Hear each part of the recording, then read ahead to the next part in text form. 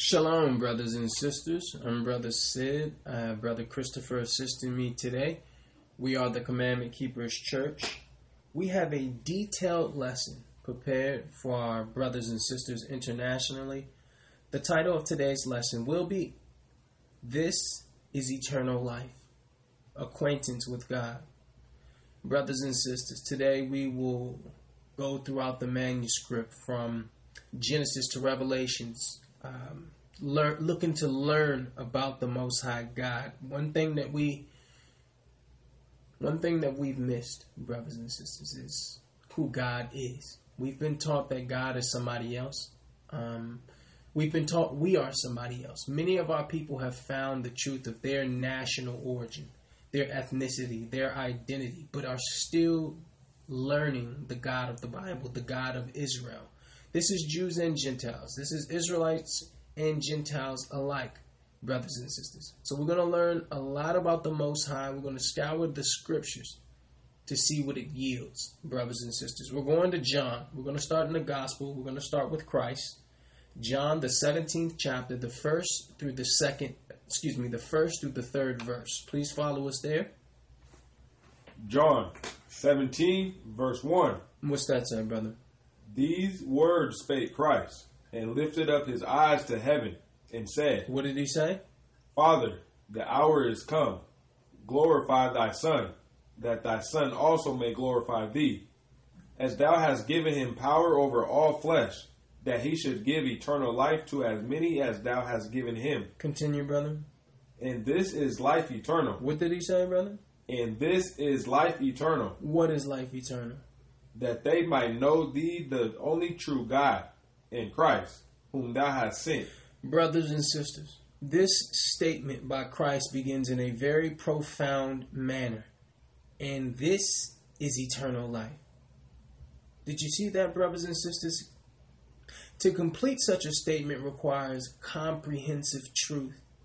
Everlasting life is a present tense possession. It's not something that begins when you get to heaven. Read that one more time, brother. Verse 3. John 17 and 3. And this is eternal life, that they might know thee, the only true God, and Christ, whom thou hast sent. See? So nowhere else in the scripture is the focus of gaining knowledge of the Most High more pronounced than in the Apostle John's writings. Brothers and sisters, this is key, because if you ask a believer, what is eternal life? Ask these Christians, brothers and sisters, and listen to the rhetoric. Ask the Israelites. Ask the people who know themselves as Israelites and see what they say.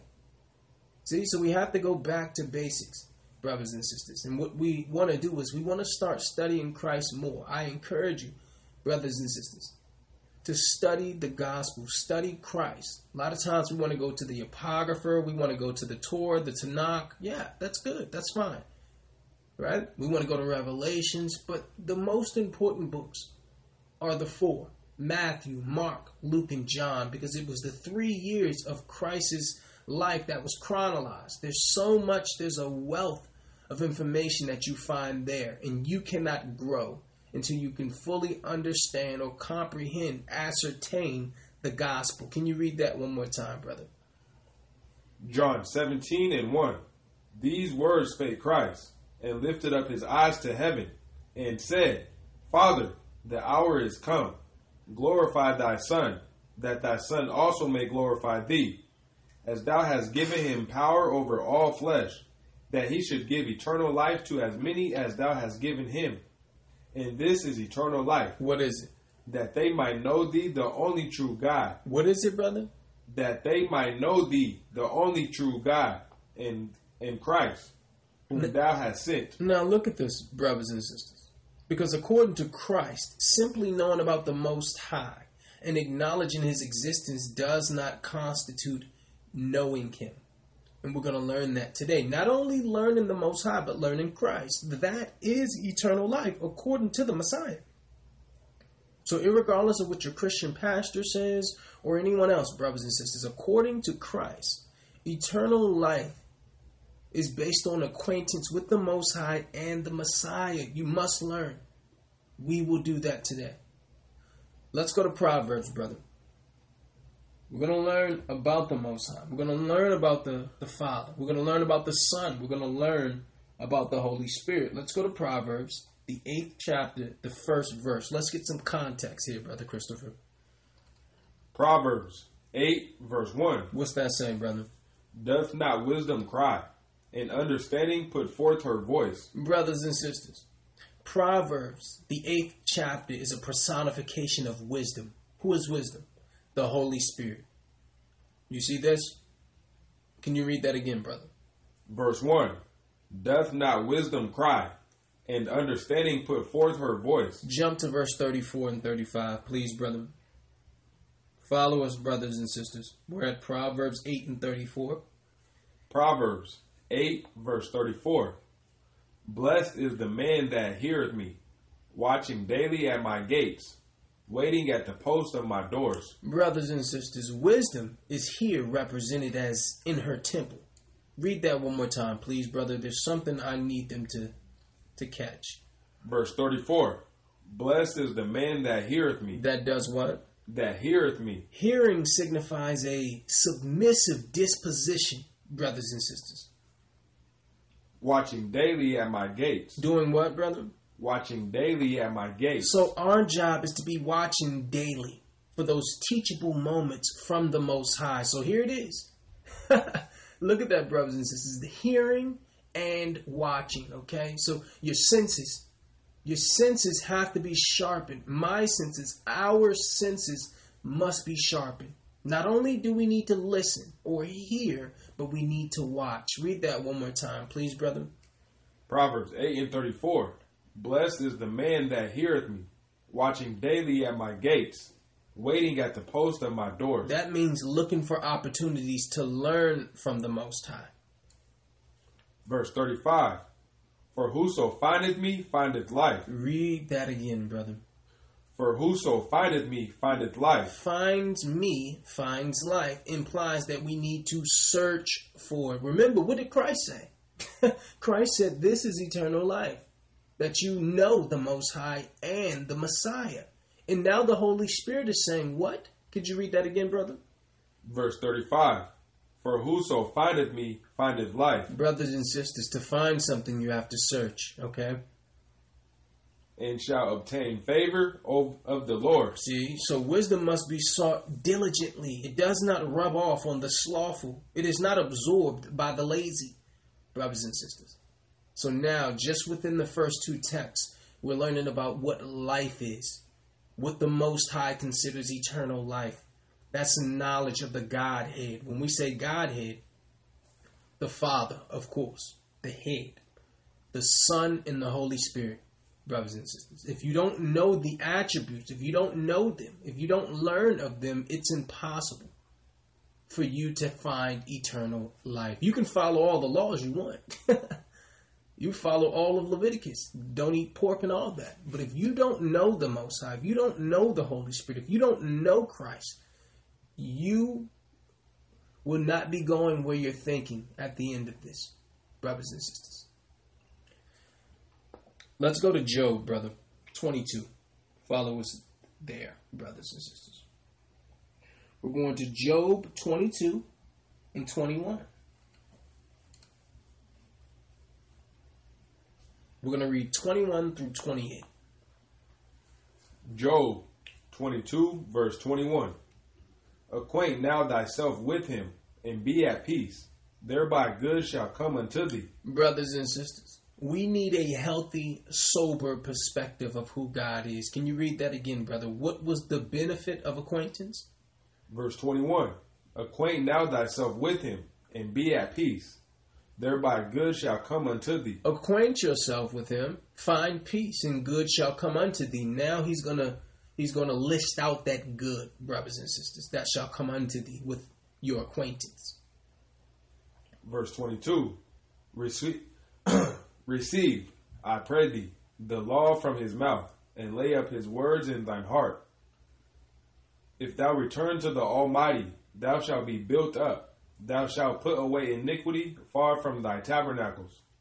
Then shalt thou lay up gold as dust, and the gold of Ophir as the stones of the brooks. Yeah, the Almighty shall be thy defense. So here it is. He said, if you get acquainted with me, you'll receive gold like dust, right? He will be your defense, right? Continue, brother. Yeah, the Almighty shall be thy defense, and thou shalt have plenty of silver. Now, is he saying that he's going to give you gold and silver, brothers and sisters? No. What is he saying? He's saying you'll always be provided for. You'll never need. You'll never want. Continue, brother. Verse 26. For then shalt thou have thy delight in the Almighty, and shalt lift up thy face unto God. Thou shalt make thy prayer unto him, and he shall hear thee, and thou shalt pay thy vows. So we're reading the benefit of those who have taken him as their interest, brothers and sisters. What's 28 saying, brother? Verse 28. Thou shalt also decree a thing, and it shall be established unto thee, and the light shall shine upon thy ways. This text emphasizes the blessedness of acquaintance with the Most High, brothers and sisters. See, so there's a benefit to what we're doing today. Okay, according to Christ, knowledge of the Most High, knowledge of the Messiah, of Christ, is eternal life. The Holy Spirit said, if you find me, you find favor. So we're going to deal with those three today, brothers and sisters. Because we really don't know the Most High. We really don't know his character. We really don't know the character of Christ. We really don't know the character of the Holy Spirit. We know what Christians taught us, but we know that's not right. Christians are still searching for the day to go to church. Christians are still searching for the holy days to celebrate. Christians are still searching for the right foods to eat. So it's obvious they don't know they don't know the Godhead. They don't know the three, but you will today. Brothers and sisters, we're going to scour the scriptures. Let's start at Exodus, brother. Let's go to the beginning. Exodus, the 24th chapter. We're going to read the 15th and the 16th verse. Exodus 24, verse 15. What's that say, brother? And Moses went up into the mount, and a cloud covered the mount, and the glory of the Lord abode upon Mount Sinai, and the cloud covered it 6 days. What did? And the cloud covered it 6 days.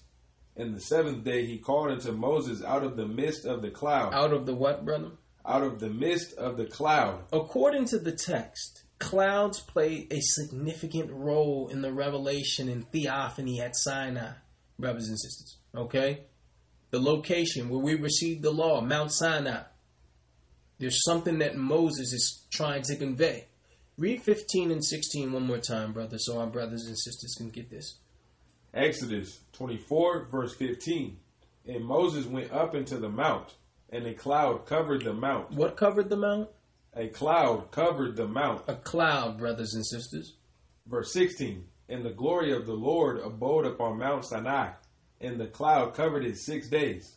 And the seventh day he called unto Moses out of the midst of the cloud. So today we will touch on some of the symbolic and redemptive history, the significance of clouds.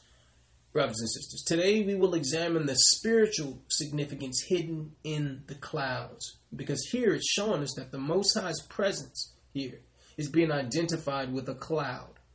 You'll find that all throughout the literature, brothers and sisters. Let us go. Let us show.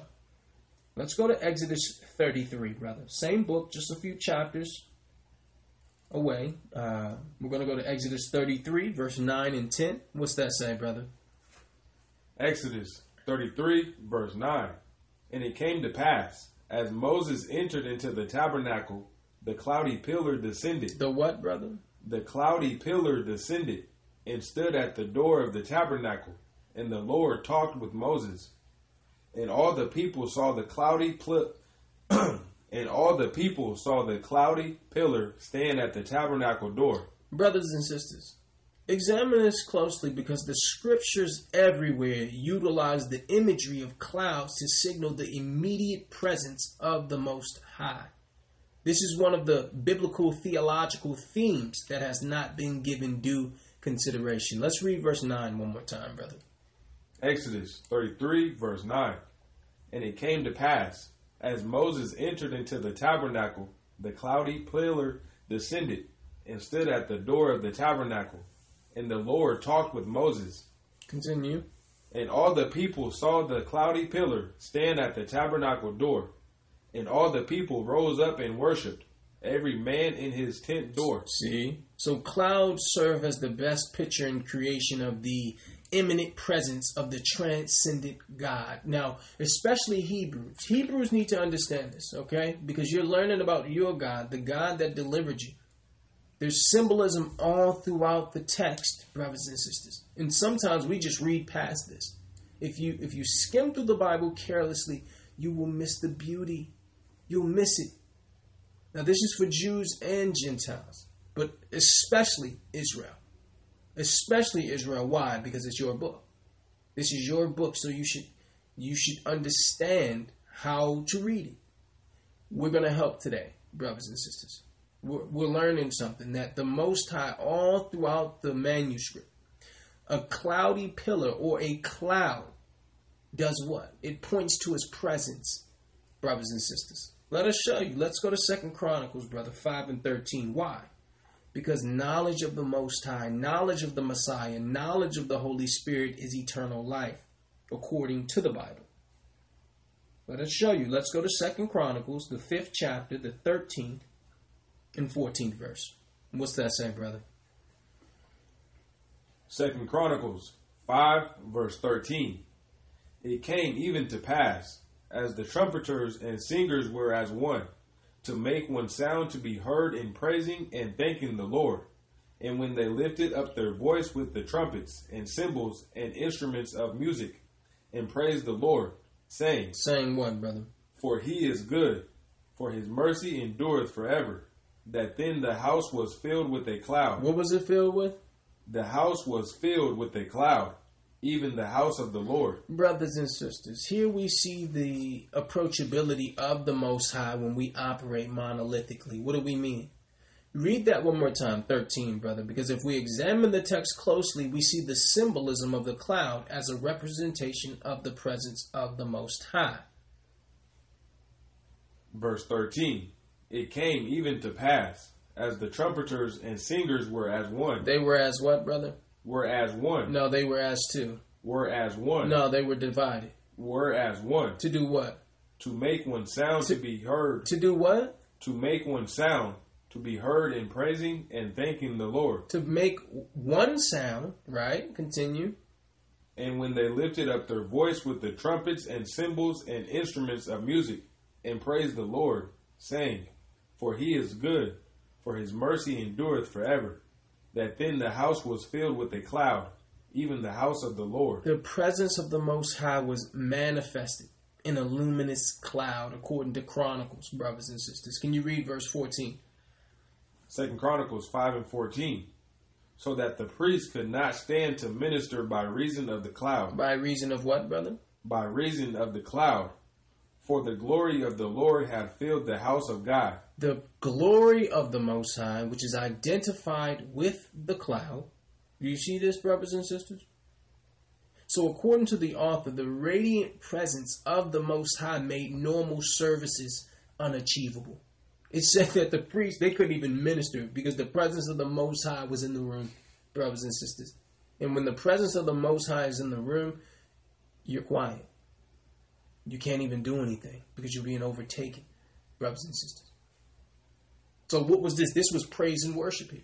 It said the trumpeters, the singers, the cymbals, the instruments, the worship. Nobody can do this like the Jews. Nobody. If you've ever been to a black church, even the Christian churches, nobody can do praise and worship like us, brothers and sisters. David showed that. David was a Jew, brothers and sisters. He played the lyre. He played the harp. He played all these instruments. So Jews and Gentiles even understand that. Gentiles know the gospel music, that flavor. But really, why did we go here? Not to point to the worship, not to point to the praise, to point to the cloud. Watch this, brothers and sisters, please. Let's go to Mark 9. Let's go to the gospel now, brother. We're going to go to Mark, the 9th chapter, the 2nd through the 7th verse. Listen to this closely, brothers and sisters. This is the Mount of Transfiguration. Mark 9, verse 2. And after 6 days, Christ taketh with him Peter and James and John. Who did he take? Peter, James, and John, and leadeth them up into an high mountain apart by themselves. And he was transfigured before them. According to the text, Christ only took 3 of his apostles with him for the transfiguration, brothers and sisters. And that's critical. Don't miss that point, because it's important to realize that everybody in your circle can't go where God is taking you, brothers and sisters. We have to know when a person's role in your movie has concluded. Now, Christ had 12. He only took 3. So he's showing you the inner circle. This is the inner circle. The circle is the 12. There's an inner circle that Christ is showing you here. Everyone can't go, brothers and sisters. So he's going to start pruning people away. Friends and all that, brothers and sisters. He's going to start pruning people away because they can't go where he's taking you. Read that one more time, brother, please. Mark 9:2. And after 6 days, Christ taketh with him Peter and James and John, and leadeth them up into an high mountain apart by themselves. And he was transfigured before them. And his raiment became shining, exceeding white as snow, so as no fuller on earth can white them. Christ underwent a dramatic change in appearance in order that the disciples could behold him in his glory, brothers and sisters. Continue. Verse 4. And there appeared unto them Elias with Moses, and they were talking with Christ. And Peter answered and said to Christ, Master, it is good for us to be here. Read 4 one more time, brother, please. Mark 9:4. And there appeared unto them Elias with Moses, and they were talking with Christ. So here we're seeing a couple of things. In the 3rd verse, it tells us that the appearance of his face was altered, and his clothes became dazzling white. But in the 4th verse, it says what, brother? Verse 4. And there appeared unto them Elias with Moses. Now, Elias is the New Testament or Greek rendering for Elijah, brothers and sisters, with Moses. And they were talking with Christ. So symbolically, brothers and sisters, the appearance of Moses and Elijah represented the law and the prophets. The law came through Moses. Elijah was one of the most famous or most revered of the prophets. Remember, he was taken up, brothers and sisters. He didn't die. He actually was, he was translated. Remember Elijah and Elisha. So this was symbolic here, brothers and sisters. They were seeing all 3. Peter is seeing, Peter, all of this, the 3 that were there, brothers and sisters, they were seeing Elijah and Moses speaking with the Messiah. And what did Peter say, brother? Verse 5. And Peter answered and said to Christ, Master, it is good for us to be here. And let us make 3 tabernacles, one for thee, and one for Moses, and one for Elias. So Peter is saying, is it good for us to be here, Christ? We'll make 3 tabernacles, one for Moses, one for Elijah, and one for you. Why? Why did he say that? Because during this time, brothers and sisters, Israel was divided. Some people followed Moses, some people followed Elijah, and of course, some people followed Christ. You see this? So he's saying, listen, we can all be together. Okay? Let us be unified. No more of this division, Pharisees, Sadducees, Lacedaemonians, Zealots. No more of this. Essenes, no more of this. Let's set up 3 tabernacles for all 3 of you. Continue, brother. Mark 9, verse 6. For he wist not what to say, for they were so afraid. So there it was again. If you study Peter closely, he was very impulsive, brothers and sisters. He would just say the first thing that came to his head. Now, this is right after Christ is saying, I will build my church. Now, he's just speaking. See, and at this time, you should be quiet. When you're seeing something like this go on, when the Messiah is in the room, it's time to be quiet. But Peter, very impulsive. So there's a lot of things, if you study Peter closely, how the Most High broke him down every step of the way, because there was something in Peter that would operate as an obstacle to finishing this work. Brothers and sisters, he was very impulsive. Remember, he cut off the brother's ear. Remember that? When they came to accost or to apprehend Christ, he just pulled out a sword and cut his ear off. Remember, When Christ was walking on water, what did he say? Well, let me walk on water. Peter was very impulsive, brothers and sisters. And here we see it again. Read 7, brother, please. Mark 9 and 7. And there was a cloud that overshadowed them. What was there, brother? There was a cloud that overshadowed them. And a voice came out of the cloud, saying, This is my beloved Son. Hear him. The text not only supports his identity as the Son of God, but identifies him as the messenger and mouthpiece of the Most High. Read that one more time, brother, verse 7. What did this cloud say? Mark 9 and 7. And there was a cloud that overshadowed them, and a voice came out of the cloud, saying, This is my beloved Son. Hear him. This is my son. You listen to him. Okay? Over Moses, over Elijah, over Isaiah, over Ezekiel. This is my son. So here comes the direction. Don't you ever try to put Elijah and Moses on the same standing, on the same rank with Christ. See that? So here it was, the presence of the Most High, that we will find out. This is the Holy Spirit, brothers and sisters, is making it clear. This one is my son. This is who you listen to. Okay? Let's prove that this is the Holy Spirit. Let's go to Luke, brother. We're gonna go to let's go to Luke, the first chapter, the 30th verse. We're gonna have Brother Christopher read 30 through 35. Listen to this closely, because remember the scripture before said, and I'll read it. It says, and there was a cloud that overshadowed them, and a voice came out of the cloud saying, This is my beloved Son. Hear him. Remember that word, overshadowed, brothers and sisters. Luke 1 verse 30. And the angel said unto her, Fear not, Mary, for thou hast found favor with God. Now this was the mother of the Messiah. The angel coming to Mary saying, listen, you found favor with the Most High. Verse 31. And behold, thou shalt conceive in thy womb, and bring forth a son, and shall call his name Christ. He shall be great, and shall be called the Son of the Highest. And the Lord God shall give unto him the throne of his father David. And he shall reign over the house of Jacob forever. And of his kingdom there shall be no end. Then said Mary unto the angel, How shall this be, seeing I know not a man? So during this time, her and Joseph had not dealt. So this is the proof, brothers and sisters, that Luke actually came before Matthew. Because at this time, she didn't even know a man. In Matthew, she was already pregnant, brothers and sisters. So really, chronologically, Luke should come before Matthew. They purposely did that, though. The way they chronologized this, brothers and sisters, was on purpose. Because they wanted to teach a virgin birth. And they could only do that if you believe Luke came afterwards.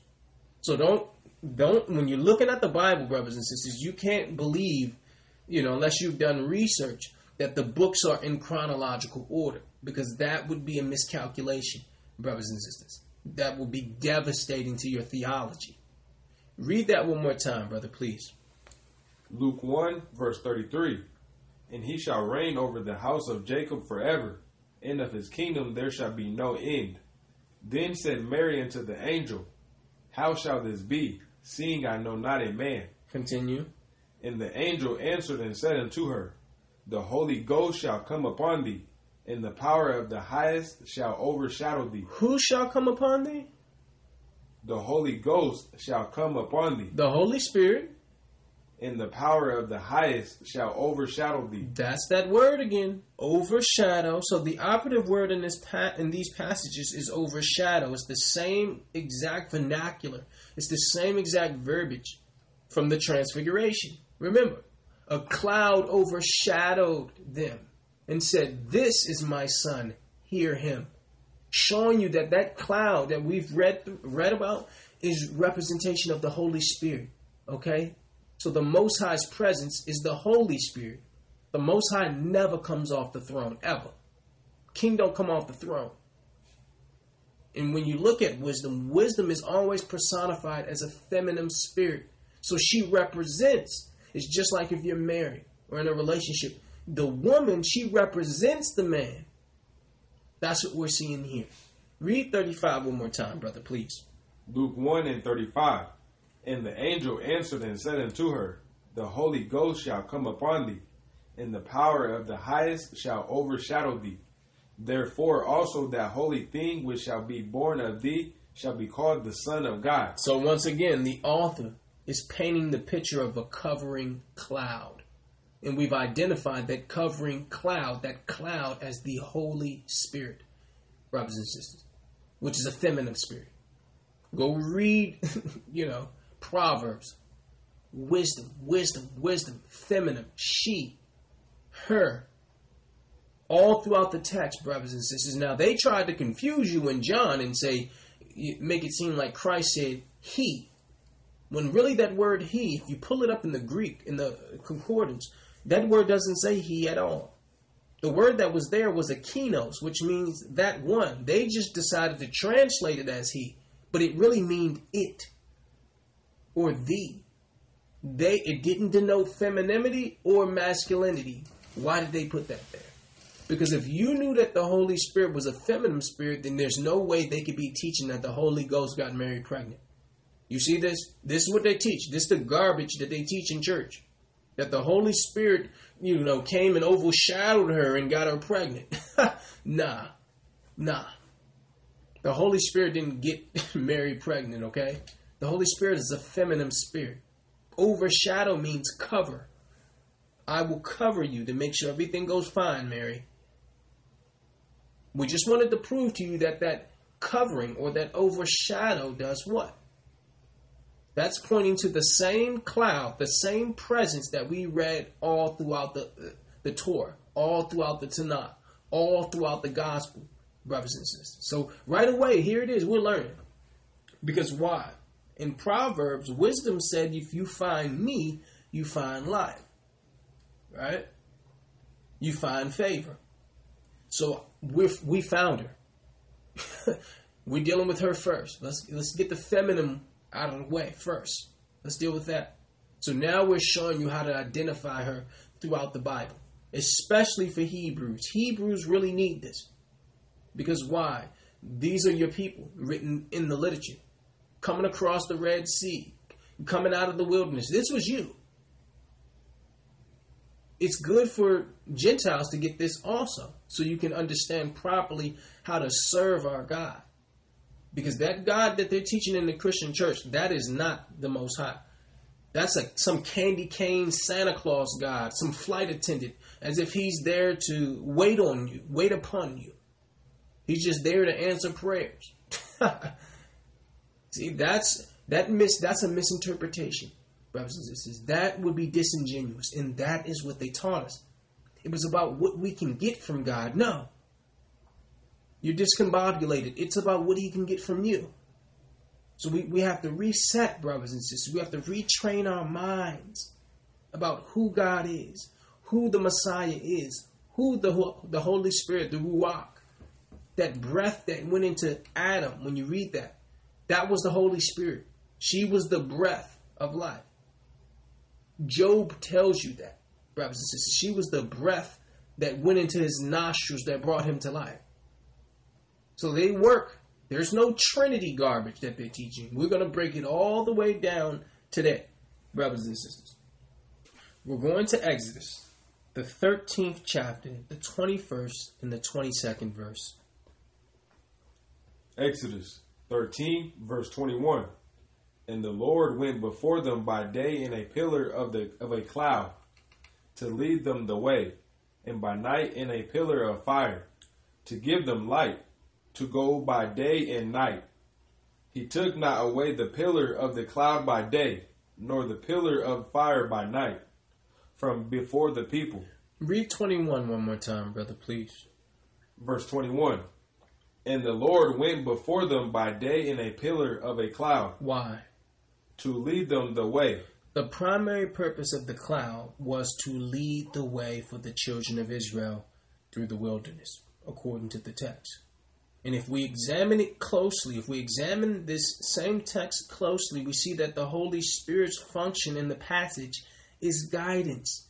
We find that We find this all throughout the scripture. Remember, Paul said if you're led by the Spirit, led by what? Led by the Spirit. So here it was, the Most High was using this pillar of cloud to show you the function of the Holy Spirit in the Old Testament. Right as we're coming out, brothers and sisters, right after we're being separated from servitude. So this was a foreshadowing, brothers and sisters. He was showing us something here. This was just a shadow. The substance would be in the New Testament. The substance would be after Christ, brothers and sisters. He was teaching us something here. And if you don't get this, then all of this was for naught, brothers and sisters. Especially the children of Israel. This is for Gentiles also. Because you ought to learn the God of all gods. This isn't just Israel's God. This is the God of all gods. But predominantly, whether a Gentile would like to receive it or not, Israel, this is a requirement. This is not optional for you. It's optional for them, not you. Read that one more time, brother, please. Exodus 13, verse 21. And the Lord went before them by day in a pillar of a cloud to lead them the way, and by night in a pillar of fire to give them light, to go by day and night. Now, brothers and sisters, here we learn that the Holy Spirit, which is represented by what? The cloud, right? The Holy Spirit represents the presence of the Most High. In this text, it tells you while we were in the wilderness, that pillar of cloud was to lead the way. So that teaches us that the Holy Spirit's function in the passage is guidance. Let us prove that. Let's go to Christ now. Let's go to Luke, brother, 4. Let's prove to you that the Holy Spirit is supposed to lead us. Luke 4, verse 1. And Christ, being full of the Holy Ghost. Being full of what?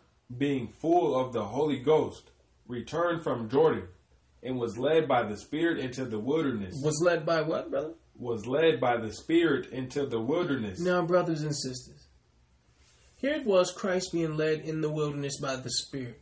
What were we led in the wilderness by? Do you see? We were being led in the wilderness, brothers and sisters, once we crossed the water, right? Once we crossed the water, we were being led. Luke 3 is right after Christ does what? This is right after Christ comes out of the water. Right after he's being baptized. So there's a parallel here. Christ is operating, he's acting out what transpired in the wilderness, brothers and sisters. Continue, brother. Luke 4 and 2. Actually, start at 1 more time, please. Verse 1. And Christ, being full of the Holy Ghost, returned from Jordan, and was led by the Spirit into the wilderness, being 40 days tempted of the devil. Now, brothers and sisters, right there. 40 days tempted by the devil. Israel was in the wilderness for 40 years. You see this? This was not coincidence. The temptation of the Messiah in the wilderness was a reenactment of Israel's 40 years in the wilderness. Read 2 one more time, brother, please. Verse 2. Being 40 days tempted of the devil, and in those days he did eat nothing. And when they were ended, he afterward hungered. Now remember this, brothers and sisters. We were complaining, right?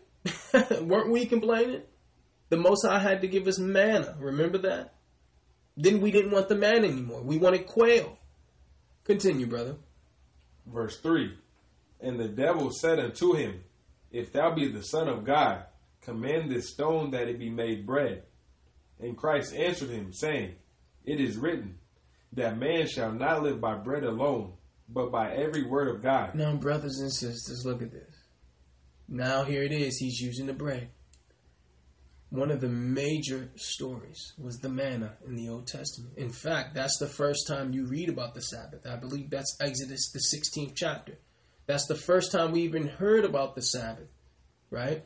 In regards to, a rule for us, because he said, you gather your manna for 6 days. On the 7th day it shall be the Sabbath, right? So I'll give you twice as much on the day before. See, so this was a reenactment here, brothers and sisters. But why did we go here? We went here to show you that Christ was led in the wilderness by the Spirit. Further proof that the Holy Spirit is in representation of the cloud. that was to lead us by day. Remember, this is eternal life, that you know the Messiah, that you know the Most High, that you know the Holy Spirit. Let's go to Nehemiah 12, brother. Excuse me, Nehemiah 9 and 12.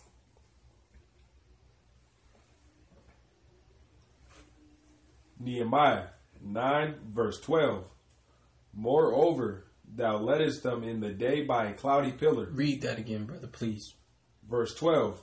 Moreover, thou leddest them in the day by a cloudy pillar, and in the night by a pillar of fire, to give them light in the way wherein they should go. Notice that the pillar became a fire at night, so that it would... Read that again, brother, please. Nehemiah 9 and 12. Moreover, thou leddest them in the day by a cloudy pillar, and in the night by a pillar of fire. See, so the pillar now becomes a fire at night. Why? To give them light in the way wherein they should go. So the primary purpose of the fire was to illuminate our paths and enable us to proceed marching at night.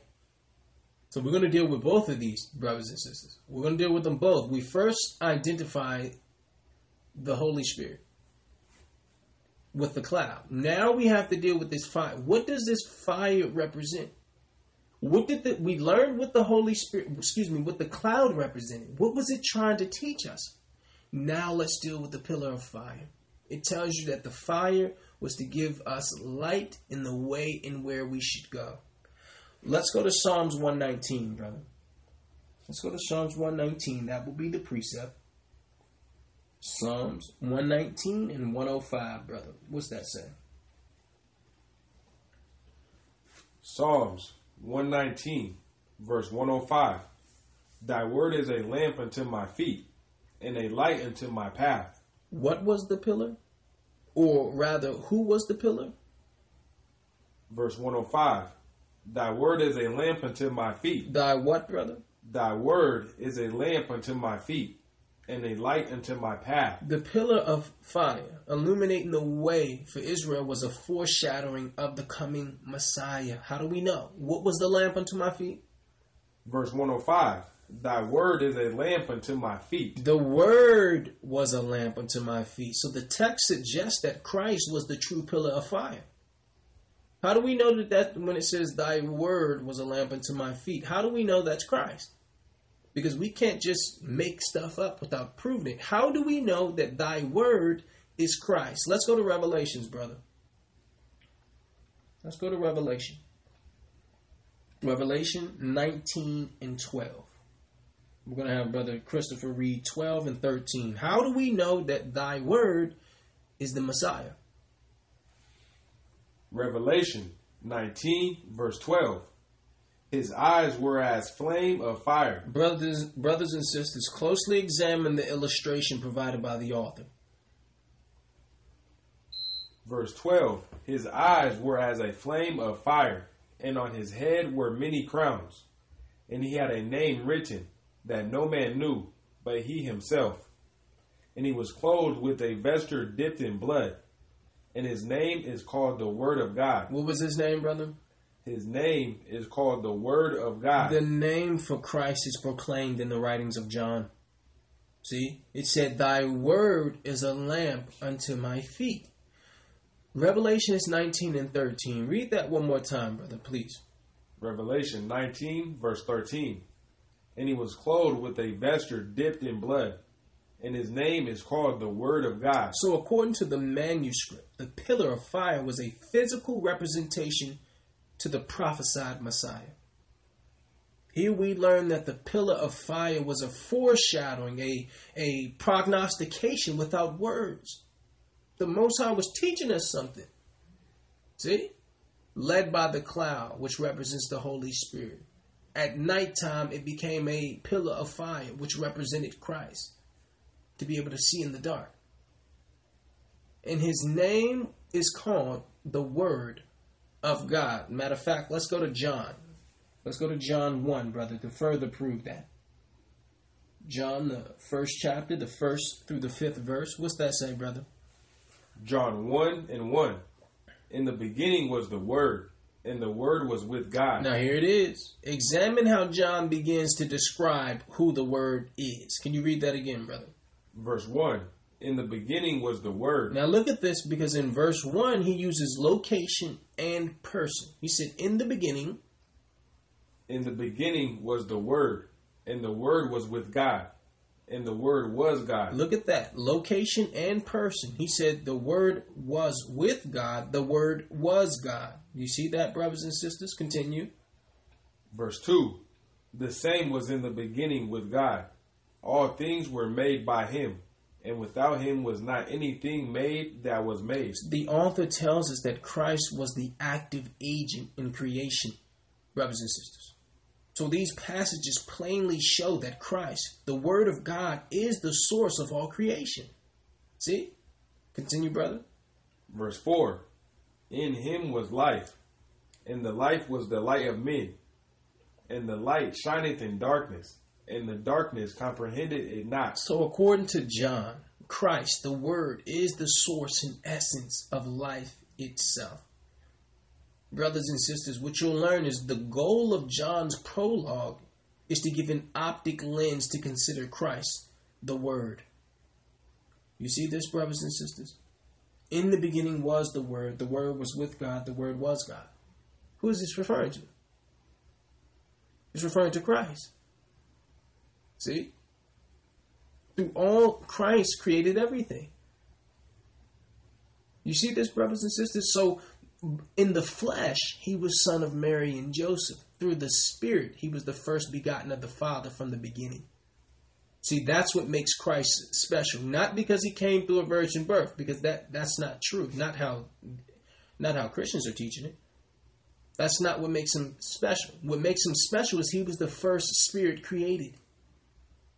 And from him, he created all things.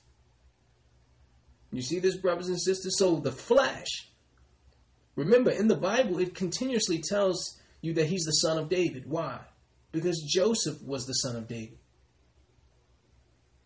David was Joseph's and Christ's great-great-great-granddaddy.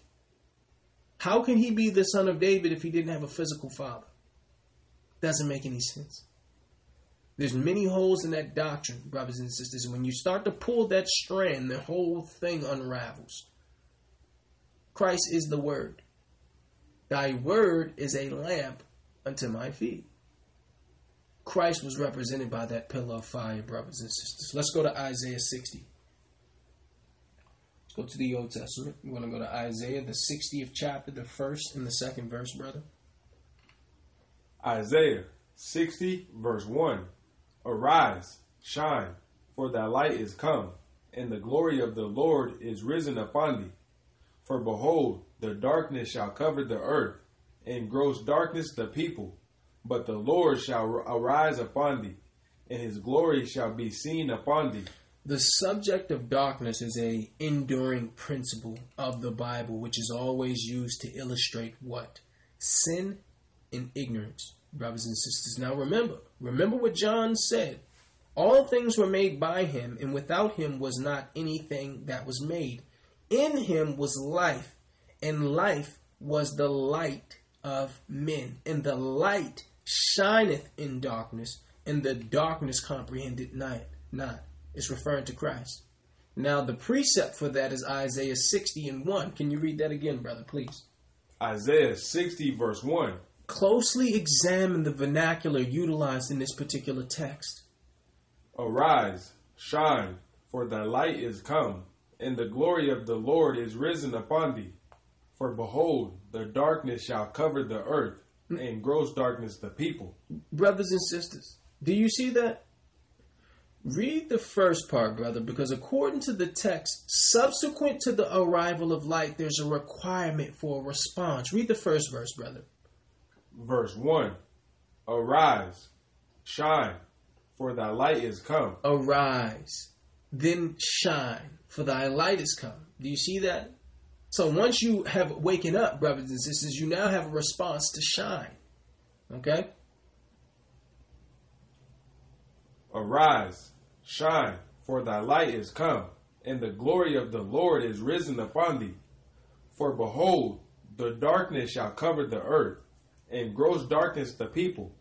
But the Lord shall arise upon thee, and his glory shall be seen upon thee. So Isaiah's prognostication is that through the Messiah, the Most High will bring light unto the world. Arise. Once I wake you up, shine. Your light has come. What light? John said Christ was the light. See? Let us prove that. Let us prove to you that Christ was that light, because you don't have to believe us. You don't owe us that, brothers and sisters. What you do owe, who you do owe is the Most High. You owe the Bible. So only believe what we can prove. You may like us and all that, brothers and sisters. But if we don't prove something, you are obligated not to believe it until it comes out of the literature. So we're going to go there. Let's go to John 12 and 46, because we said Christ was the light.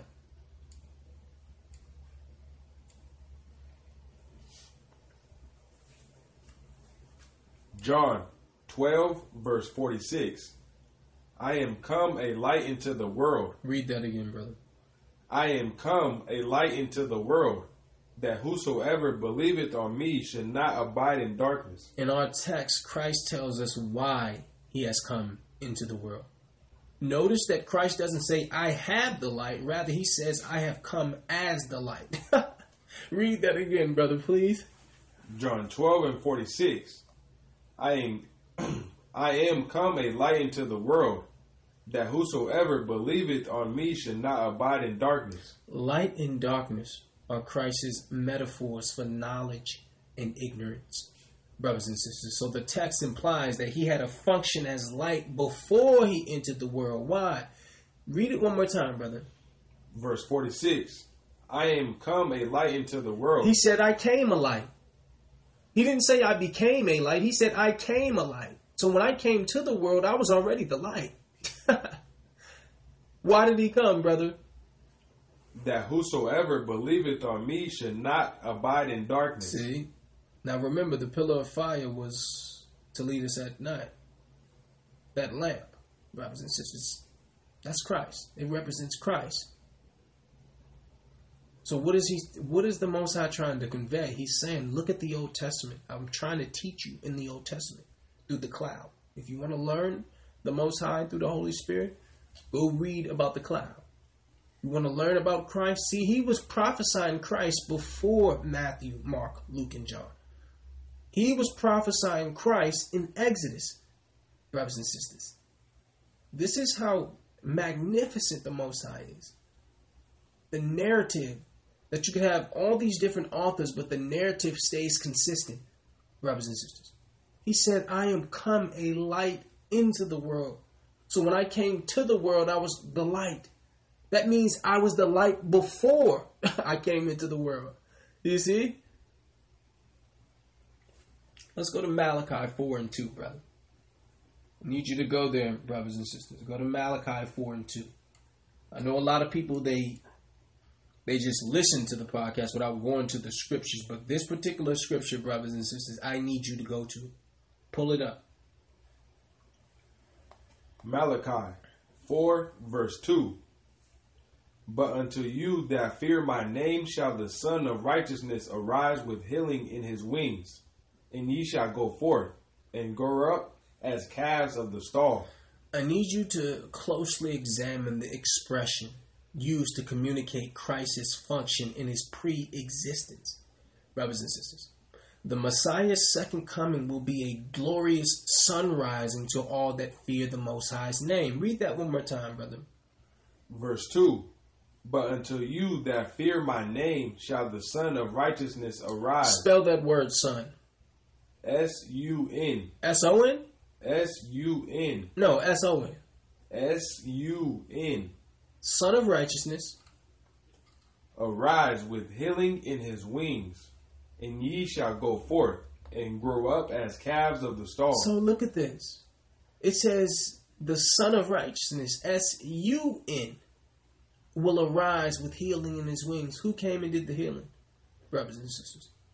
So the Messiah's second coming will be a glorious sunrising to all who fear the Most High's name. Contemplate the manner in which he said to arise with healing in his wings. The wings of the sun are the rays or sunbeams it sends out. So now it's teaching you about Christ through the physical sun now. It's spelled S-U-N. The Son of Righteousness will arise with healing in his wings. Link that with Isaiah 60:1. Arise, shine, thy light has come. You see, brothers and sisters, so according to the author, the sun in the sky and the Son of God have identical functions, and that is illumination. We're not saying that Christ is the sun in the sky.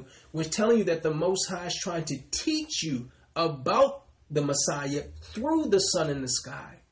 He's saying the same purpose that the sun in the sky has, that's the purpose of my son. See, nothing can grow, right?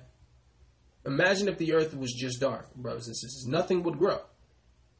You need sunlight. People would die. People would be sick. It sheds light on all the dark areas. So the function of the sun in the sky communicates the Messiah's purpose to the earth. So the Most High is telling us everything around. I'm trying to teach you about me. Right? I'm trying to teach you about not only me, but the Messiah. Not only the Messiah in myself, but the Holy Spirit. He's saying, look at creation.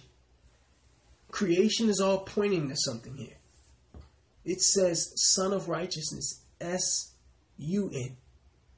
Healing in his wings. And his wings is referring to the sun rays, the sunbeams. Those sunbeams have healing in them, brothers and sisters. How do you think plants grow?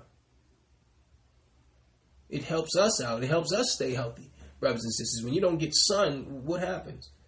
Depression, all types of stuff, brothers and sisters.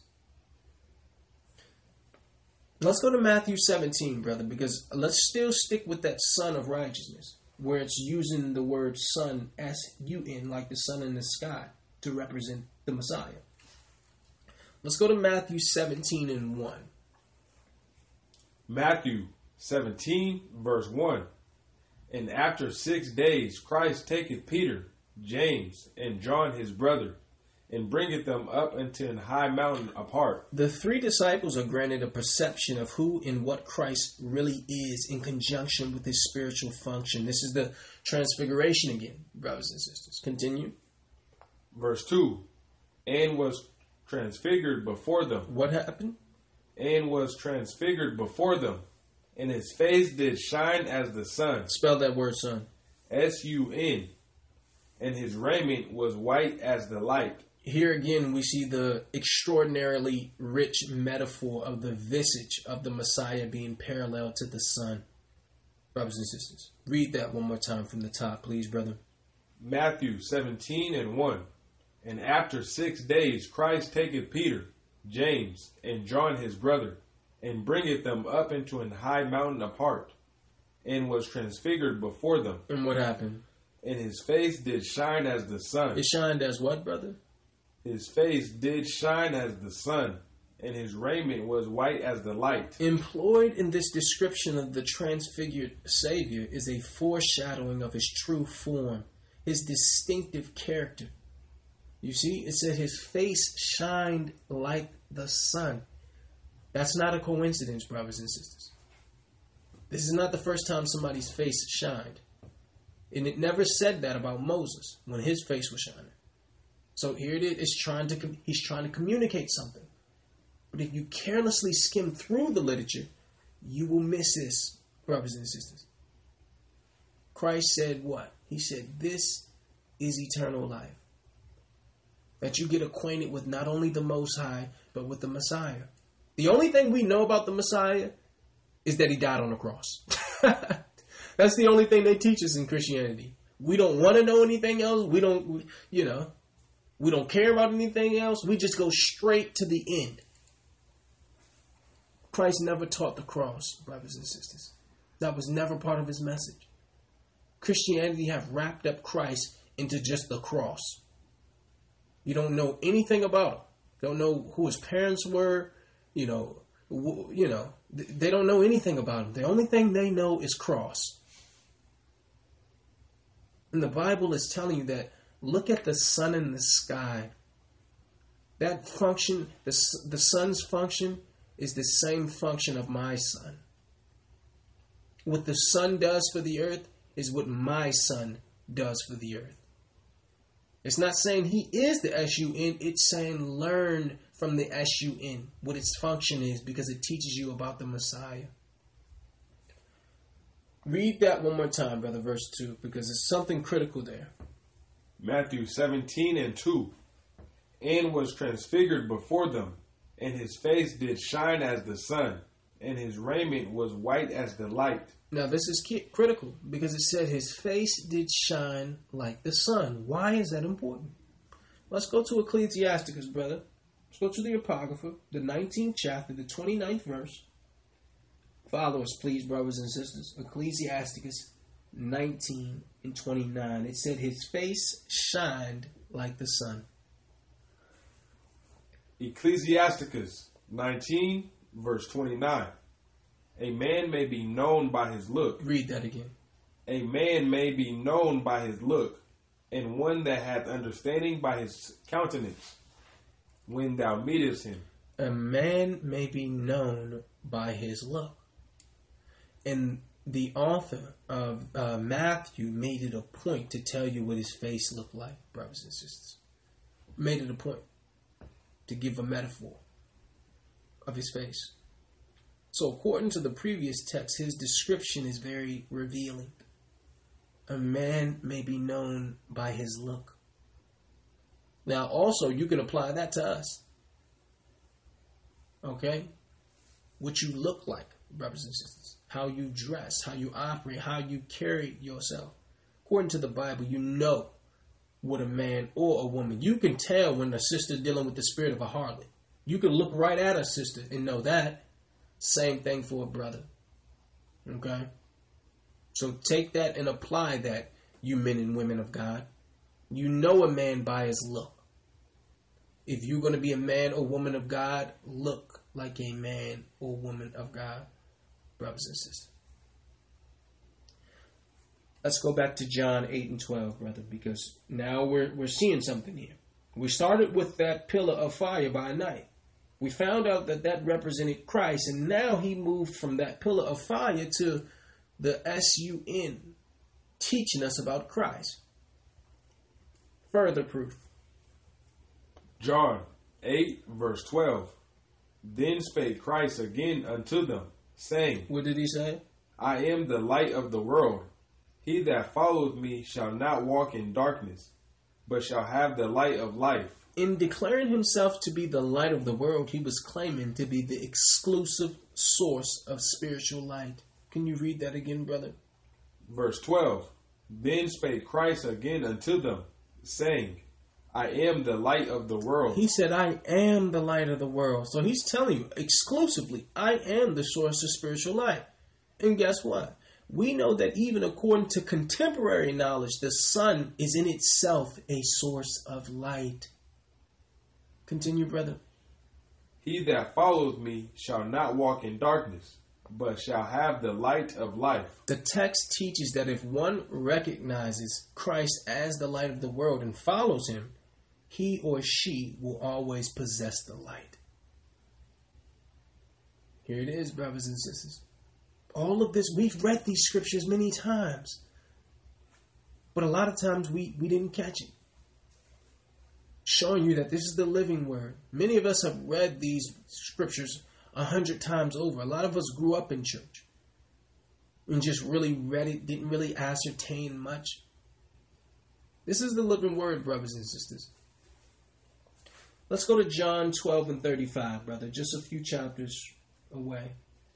We're going to read 35 and 36.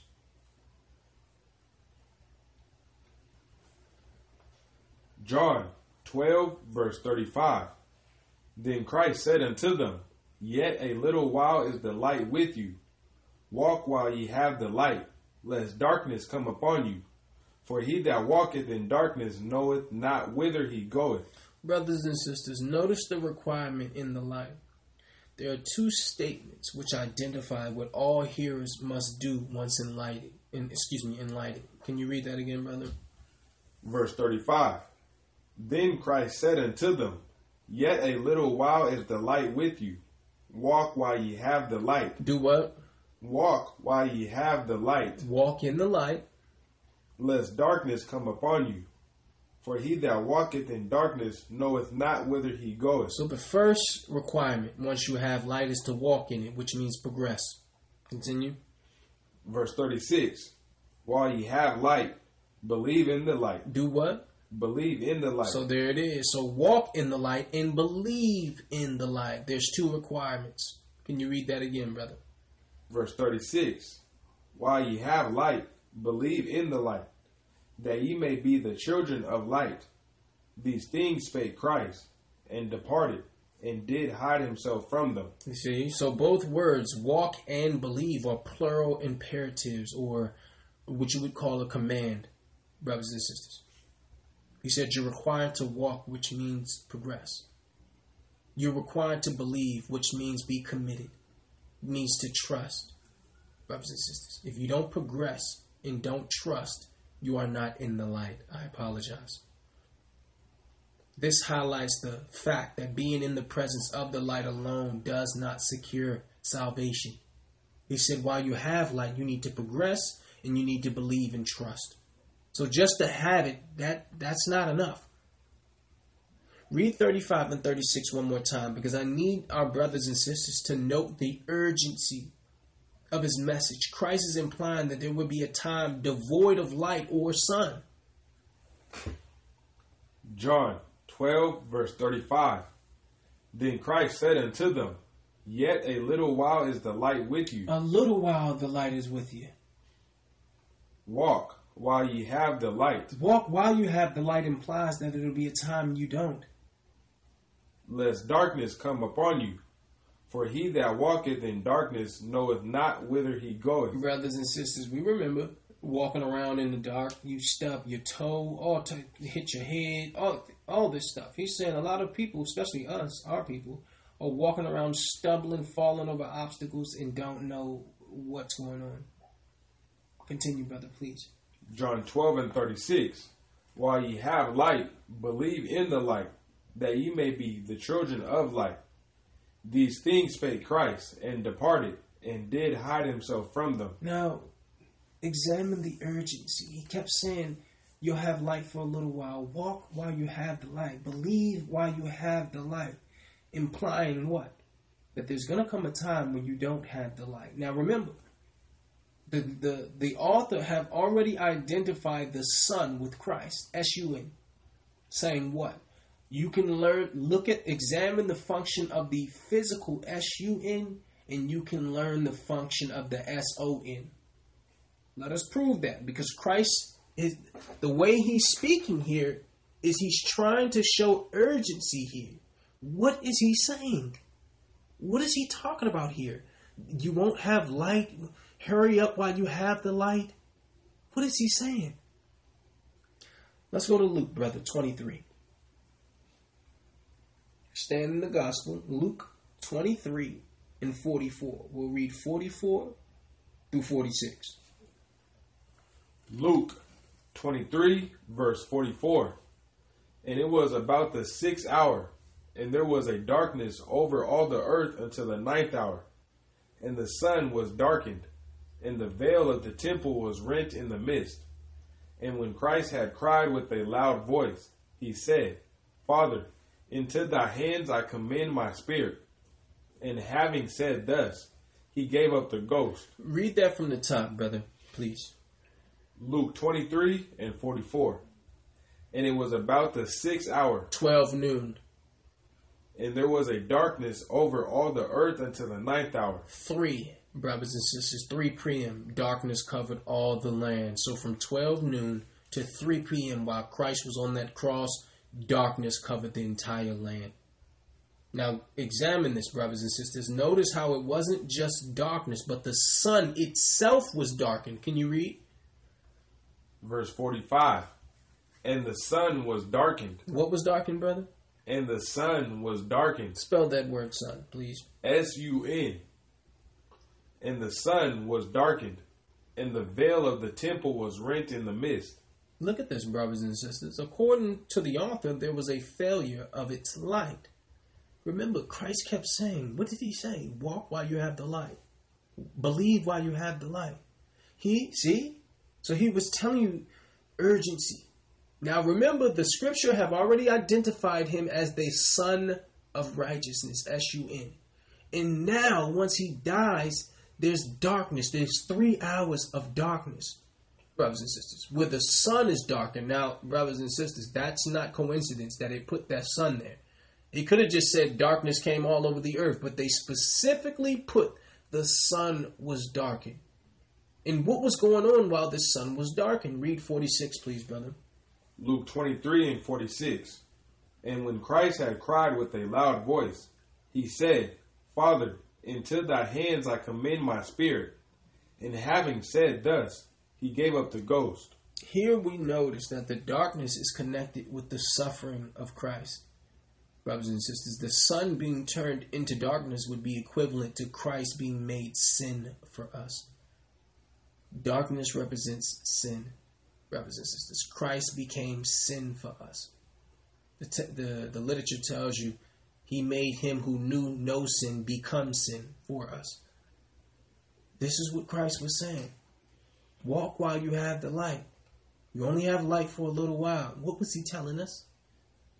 We're seeing it. The fulfillment of that prophecy, brothers and sisters. The fulfillment of that prophecy. We're going to go to Psalms 19. We're going to go to the Old Testament. Psalms, the 19th chapter, the 1st through the 5th verse. Psalms 19, verse 1. The heavens declare the glory of God, and the firmament showeth his handiwork. Brothers and sisters, this is one of the clearest biblical statements that nature itself is meant to show the greatness of the Most High. Read that one more time, please, brother. Verse 1. The heavens declare the glory of God, and the firmament showeth his handiwork. He's saying you can learn about me from the heavens. You can learn about me from the firmament, my handiwork. Verse 2. Day unto day uttereth speech, and night unto night showeth knowledge. There is no speech nor language where their voice is not heard. Brothers and sisters, the existence and structure of what we see in the heavens vividly illustrates the Most High's glory. So what we're seeing is, according to the author, the day and night sky reveal the knowledge of the creative greatness of the Most High. Read 2 one more time, brother. Psalms 19 and 2. Day unto day uttereth speech, and night unto night showeth knowledge. See, look at this, brothers and sisters. He's saying, look at the luminaries. Look at the sky. It's teaching you something. Continue. Verse 3. There is no speech nor language where their voice is not heard. So it's telling you this. It teaches us that creation, even devoid of speech, proclaims its power. The sun doesn't have to speak. The moon doesn't have to speak. The clouds don't have to speak. It's still teaching without voice. Verse 4. Their line is gone out through all the earth, and their words to the end of the world. In them hath he set a tabernacle for the sun. A tabernacle for the sun. Which is as a bridegroom coming out of his chamber. Now, brothers and sisters, the author points to the powerfulness of the testimony which the heavens deliver of God's glory. But there's something else. Can you read 4 and 5 one more time, brother? Because David here compares the radiance of the sun to the bridegroom emerging from his home on his wedding day. Psalms 19, verse 4. Their line is gone out through all the earth, and their words to the end of the world. In them hath he set a tabernacle for the sun, which is as a bridegroom coming out of his chamber, and rejoiceth as a strong man to run a race. Brothers and sisters, it's speaking of the sun as a bridegroom. Who's the bridegroom? We know who the bridegroom is. The bridegroom all throughout the literature is Christ. See, brothers and sisters? It's teaching you about Christ here. Now we're learning. We've learned about the Holy Spirit. We've learned about how to identify Christ. So you see this, brothers and sisters? The rising sun is here a figure, a token or shadow of Christ, the Messiah. We're seeing that, brothers and sisters. We're going to go to Hebrews, the 10th chapter, the first verse. Going to the New Testament. Hebrews, the 10th chapter, the first verse. Hebrews 10, verse 1. For the law, having a shadow of good things to come, and not the very image of the things, can never with those sacrifices which they offered year by year continually make the comers thereunto perfect. The text teaches us that the sacrificial system of the Old Testament was what? It was a foreshadowing of something to come. Can you read that one more time, brother? Hebrews 10 and 1. For the law, having a shadow of good things to come, and not the very image of the things. It had a shadow. If it's a shadow, that means it's not real, brothers and sisters. If you see a shadow, can you touch that? No. It said it had a shadow of good things to come, not the very image, right? Continue. Can never with those sacrifices which they offered year by year continually make the comers thereunto perfect. So the author points out that the system of animal sacrifice was incomplete, as it required repeated sacrifices. So we're going to deal with that, brothers and sisters. We're going to deal with these sacrifices because it's saying that the sacrifices taught you of something to come. So brothers and sisters, as we read in Hebrews 10 and 1, that the sacrificial system, it wasn't the substance, it was a shadow, brothers and sisters. And we're going to show you. We're going to go to a few of the sacrifices and show you what was the sacrificial system. What were these particular sacrifices teaching us? We're at Exodus, the 13th chapter, the 12th and 13th verse. Exodus 13, verse 12. That thou shalt set apart unto the Lord all that openeth the matrix. The matrix is the womb, brothers and sisters. And every firstling that cometh of a beast which thou hast, the males shall be the Lord's. Read that one more time, brother. Exodus 12 and 13. That thou shalt set apart unto the Lord all that openeth the matrix. And every firstling that cometh of a beast which thou hast, the males shall be the Lord's. Brothers and sisters, everything which opened the womb was supposed to be given unto the Most High God. That's what it's telling you. Every firstling that cometh of a beast, which, if it's a male, shall be the Most High's. So the firstborn of all things belong unto the Most High. Continue, brother. Verse 13. And every firstling of an ass thou shalt redeem with a lamb. And if thou wilt not redeem it, then thou shalt break his neck. And all the firstborn of man among thy children shalt thou redeem. So here it was, brothers and sisters. Why is he saying the firstborn belongs to him? He purchased that in Egypt when he killed the firstborn of the Egyptians to free us, brothers and sisters. So the firstborn, your firstborn son, you would actually have to go redeem that, brothers and sisters, which means you would have to go to the temple and pay the priest, essentially for having a firstborn son. You weren't paying the priest, you were paying it to the priest, but it was for unto the Most High God. You could redeem him. So your firstborn belong unto the Most High. Not just of your physical child, but of all the animals. Read 13 one more time, brother, please. Because since the donkey was unclean, it could not be presented in a sacrifice unto him. So look at what it says. Exodus 13 and 13. And every firstling of an ass thou shalt redeem with a lamb. The firstling of an ass or a donkey. And if thou wilt not redeem it, it says you can redeem it with a lamb, which means you can. So when you have a donkey, the first donkey, you can do what? You can redeem it with the lamb, which is sacrifice the lamb instead of the donkey. Because if you don't sacrifice that lamb, then what happens? And if thou wilt not redeem it, then thou shalt break his neck. See? So look at that. The donkey could be saved by the substitution of a lamb in its place. Redemption or death. So it's telling you, you can't sacrifice a donkey because it's unclean. So I'll let you keep the donkey if you sacrifice a lamb instead. Do you see this, brothers and sisters? Because when you gave him the firstborn male of all your animals, it was sacrificed. That's what would happen to it, brothers and sisters. He's telling you, listen, I'll let you keep the ass if you redeem it with the lamb. It's telling you, you can't sacrifice a donkey. You can sacrifice a lamb, so I'll let you keep the ass. Give me the lamb. Now remember, the ass, people used it for what? For work, brothers and sisters. To carry burdens, right? For travel. So it's telling you, do you want to keep this ass, this mule? If you want to, redeem it with the lamb. If not, you must snap its neck.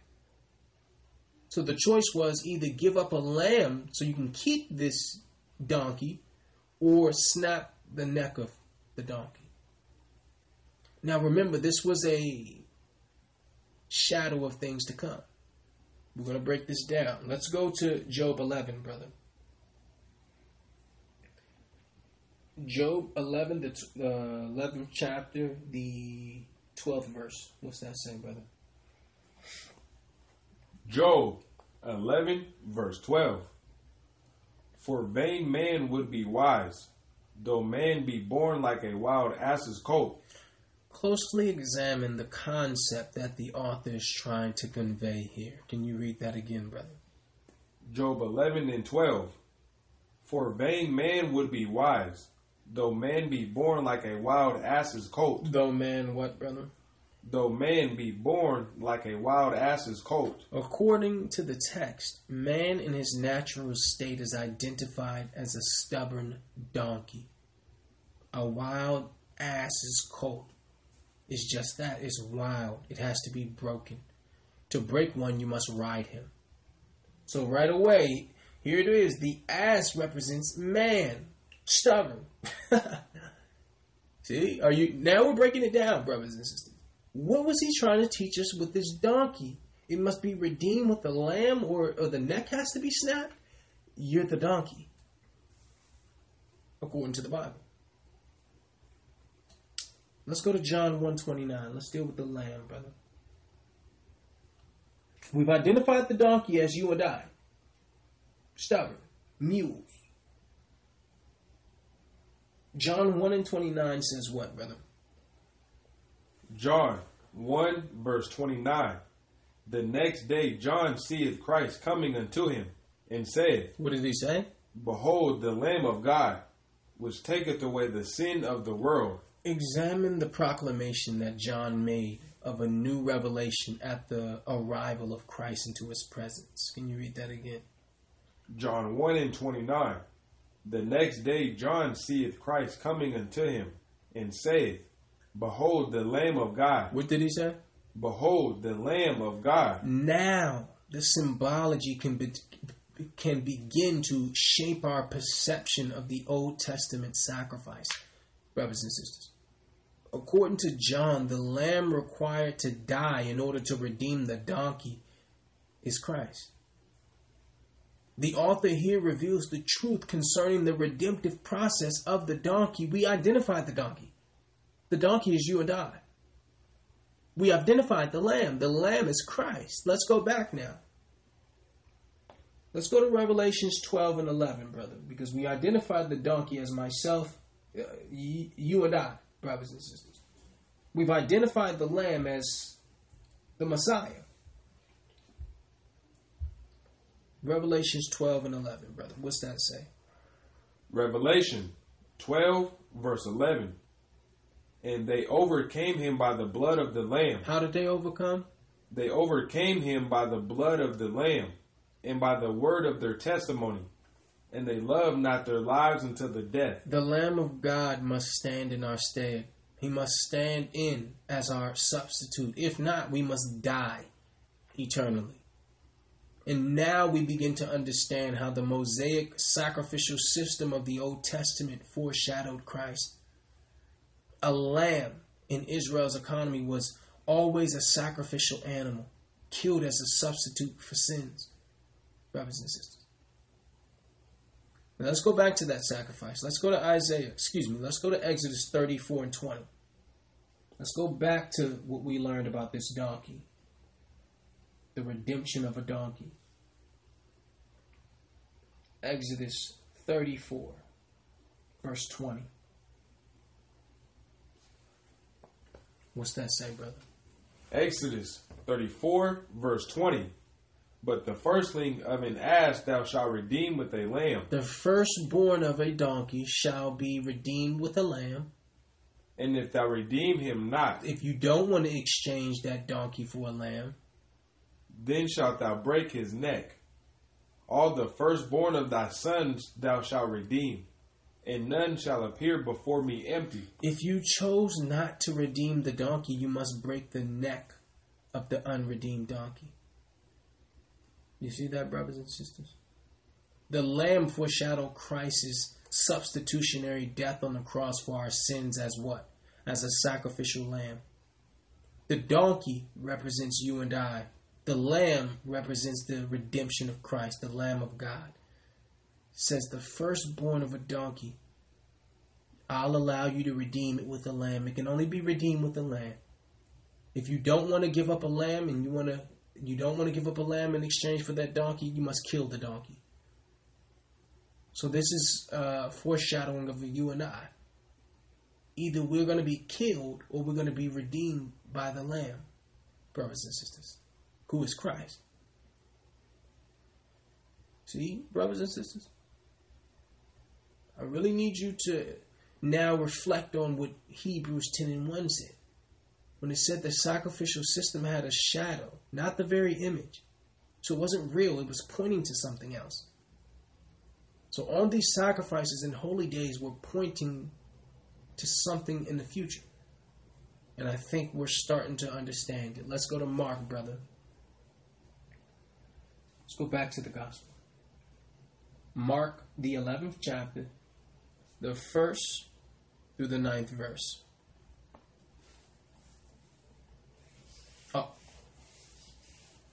Mark 11, verse 1. And when they came nigh to Jerusalem unto Bethphage and Bethany at the Mount of Olives, he sendeth forth two of his disciples. How many, brother? Two of his disciples. Okay.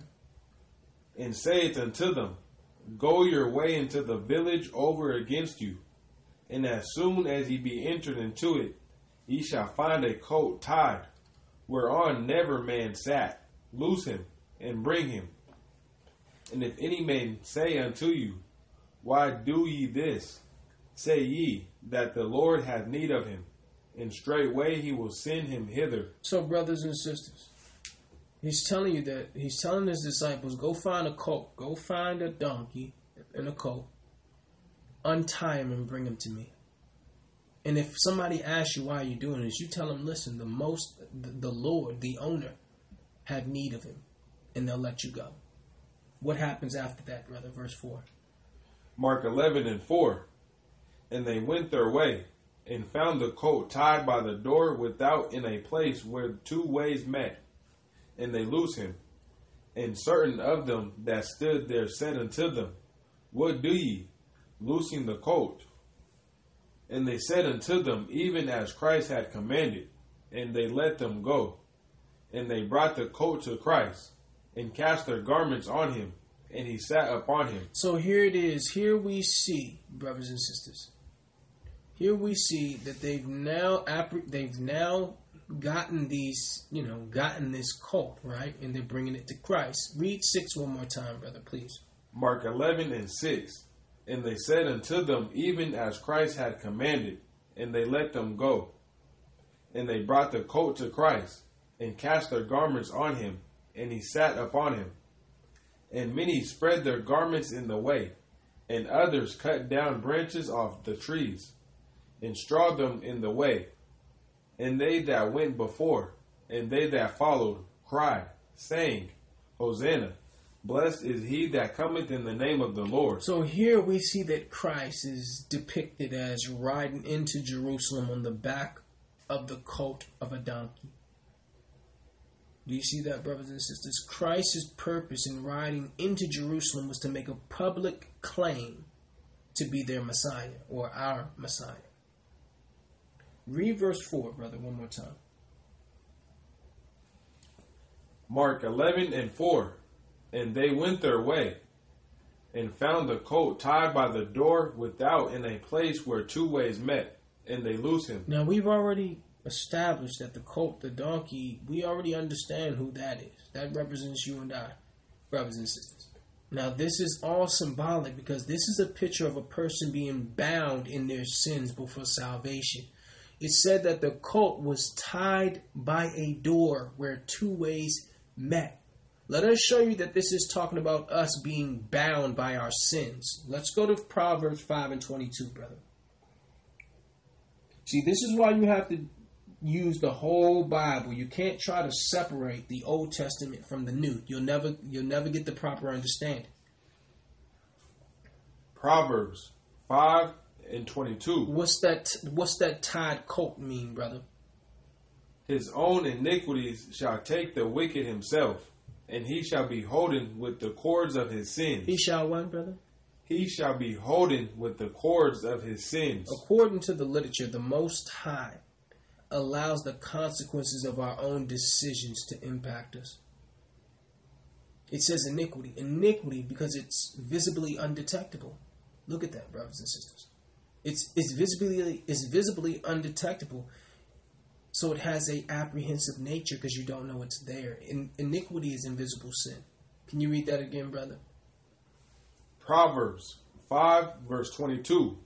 His own iniquity shall take the wicked himself, and he shall be holden with the cords of his sins. See, so the Most High designed the universe in such a way that there would be natural consequences for sin.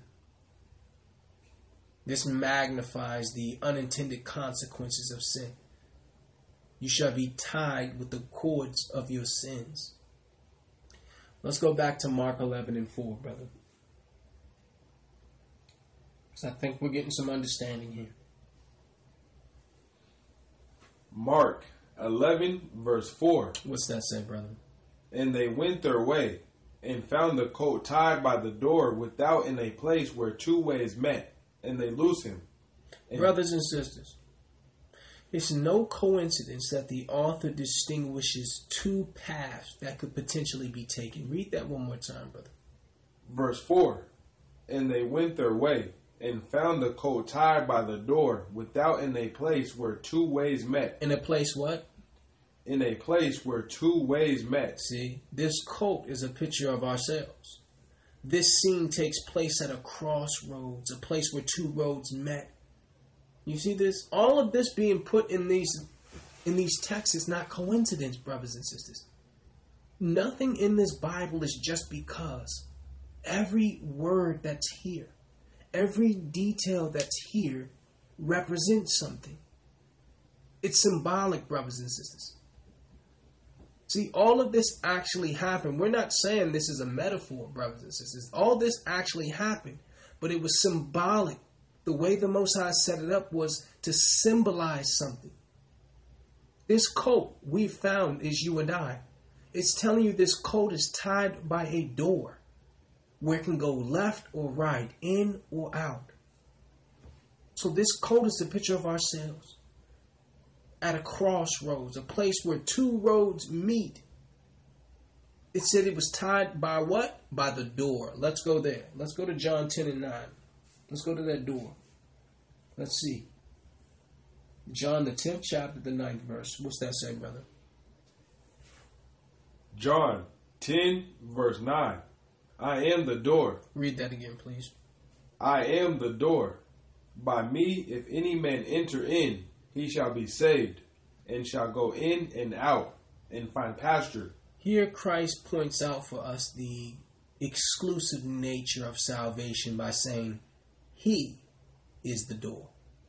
He is the sole means to enter the safety of the heavenly sheepfold. Can you read that again, Brother Christopher? John 10:9. I am the door. By me, if any man enter in, he shall be saved, and shall go in and out, and find pasture. And find what, brother? And find pasture. A pasture is the place where sheep eat food, brothers and sisters. So we are not only promised liberty, but spiritual nourishment. He found a colt tied to a door, tied near a door where two ways meet, in and out. We're finding out that the colt is us, restricted by our sins. Christ is the door. Let's go back to Mark, brother. This is how you study, brothers and sisters. It's a lot of moving around in the Bible, but this is how you're able to ascertain. This is how you're able to actually comprehend. Many people are reading the Bible like a novel, and it bores them, and they learn nothing. You can't read it like a novel, brothers and sisters. The Bible tells you, precept upon precept, line upon line, here a little and there a little. You cannot learn reading it as a novel. You can read it as a novel, but you're not going to get anything from it. Can you read verse 7, brother? Mark 11:7. And they brought the colt to Christ, and cast their garments on him, and he sat upon him. It is no coincidence that the author makes a note that the disciples placed their garments upon the donkey, brothers and sisters. A distinction of change in apparel always had spiritual significance in Hebraic literature. Read that one more time, please, brother. Mark 11:7. And they brought the colt to Christ. And what happened? And cast their garments on him. They did what? And cast their garments on him. Look at this, brothers and sisters. There's a running theme or narrative within the Bible that spiritual uncleanliness can be found in your physical garment. So now they put clothes on this colt that represents stubborn man, right? Let us show you that this has significance. The fact that they're putting new apparel on this colt has significance. Let's go to Isaiah 64, brother. Because this whole thing that Christ was dealing with. Now, this is what they called Palm Sunday, brothers and sisters. Or Good Friday, excuse me. This is what Christ, coming in, they calling Hosanna and waving out the sheaves. And yeah, this was Palm Sunday, brothers and sisters. Isaiah 64:6. Now, in the Christian church, we know about that. We didn't know the significance of it, but we all knew that. Remember, they would give you the palm leaf and all that, brothers and sisters? Now we're giving you the understanding of what all that represented. What's that say, brother? Isaiah 64:6. But we are all as an unclean thing, and all our righteousness are as filthy rags. Read that again, brother. Verse 6. But we are all as an unclean thing, and all our righteousness are as filthy rags. And we all do fade as a leaf, and our iniquities, like the wind, have taken us away. Here we see the narrative again, showing a spiritual condition being associated with physical garments. Can you read that again, brother, please? Isaiah 64:6. But we are all as an unclean thing, and all our righteousnesses are as filthy rags, and we all do fade as a leaf, and our iniquities, like the wind, have taken us away. Now look at this. Clothing is a picture of one standing before God in the Old Testament. It says our righteousness is as filthy rags. Read verse 7, brother, please. Verse 7. And there is none that calleth upon thy name, that stirreth up himself to take hold of thee. For thou hast hid thy face from us, and hast consumed us. Why? Because of our iniquities. Now look at this. You see this, brothers and sisters? So why did they change the garments on this coat? We know the coat represents us. Why did they change the garments? Read 6 one more time, brother. Isaiah 64:6. But we are all as an unclean thing, and all our righteousnesses are as filthy rags. As filthy rags. So clothing is always a picture of one standing spiritually before the Most High God in the Old Testament. Adam and Eve taught us this. The apparel they wore gave insight to the consciousness of their minds. Remember, They did what? They put, fig leaves on them. The Most High's like, nah, nah. You're going to put this on. You see, brothers and sisters? So in Hebrew hermeneutics, apparel, clothing, or change of garments was always significant. The garment speaks or describes a lot about who we are in the spiritual realm. Always in the Bible, brothers and sisters, your apparel represented your character. It symbolized your character in the Bible. Examine that, brothers and sisters. Go study that. Always, when it talked about apparel, when it talked about change of apparel, it's always a symbolization or a symbolism of what? Of your character. See? So this is what the change of clothes represented. The coat, who is you and I. Our righteousness are as filthy rags. Let's go to Isaiah, brother, 61. We're going to stay in the same book. We're going to go to Isaiah 61 and 10. We're almost done here. Isaiah 61, verse 10. I will greatly rejoice in the Lord. My soul shall be joyful in my God. For he hath clothed me with the garments of salvation. He hath done what? He hath clothed me with the garments of salvation. He hath covered me with the robe of righteousness.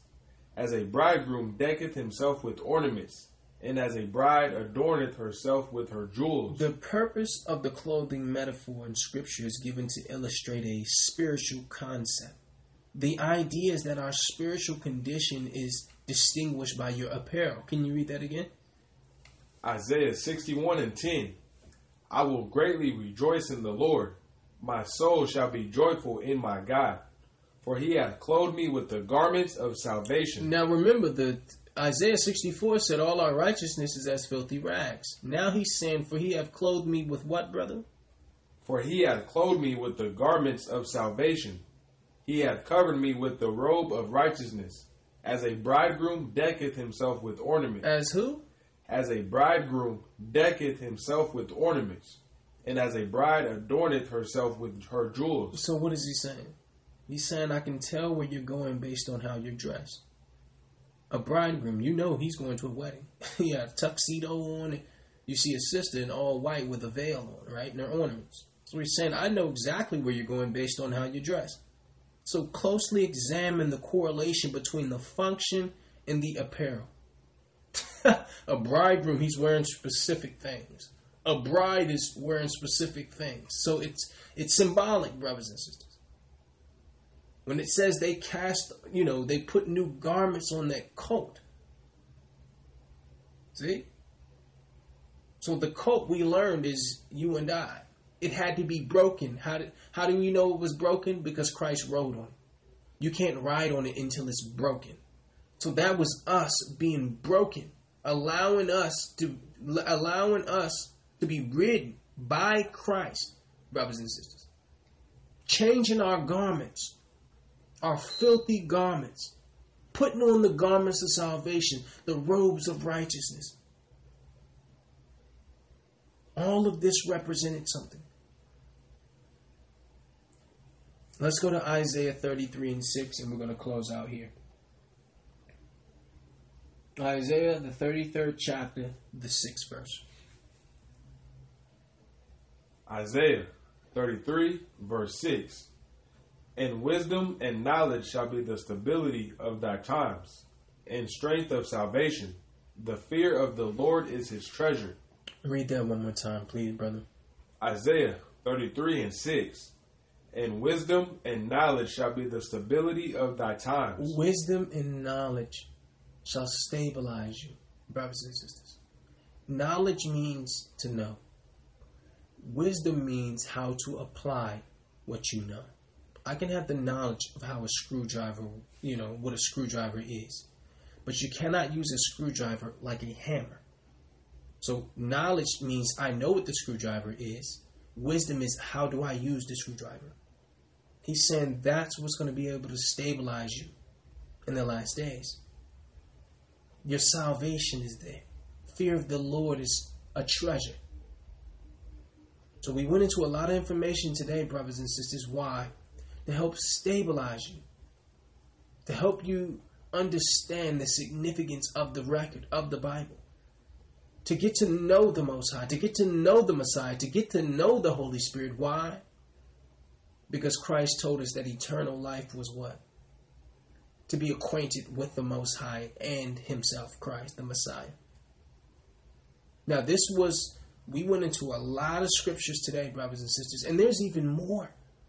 The entire Bible teaches you of the Most High. We have to seek it out. And I would encourage all of our brethren, all of you, study more about Christ. Many times we come into being Israelites and the only thing we're looking for is laws. And that's fine. That's good. I follow the law. Our church follows the law. But the law is not going to get you into the kingdom if you don't have Christ. Go study Christ again, brothers and sisters. Today's lesson, this is eternal life, acquaintance with the Most High God. We want to say, Kwam Yasharala. Kwam Yasharala. Sin no more. Sin no more.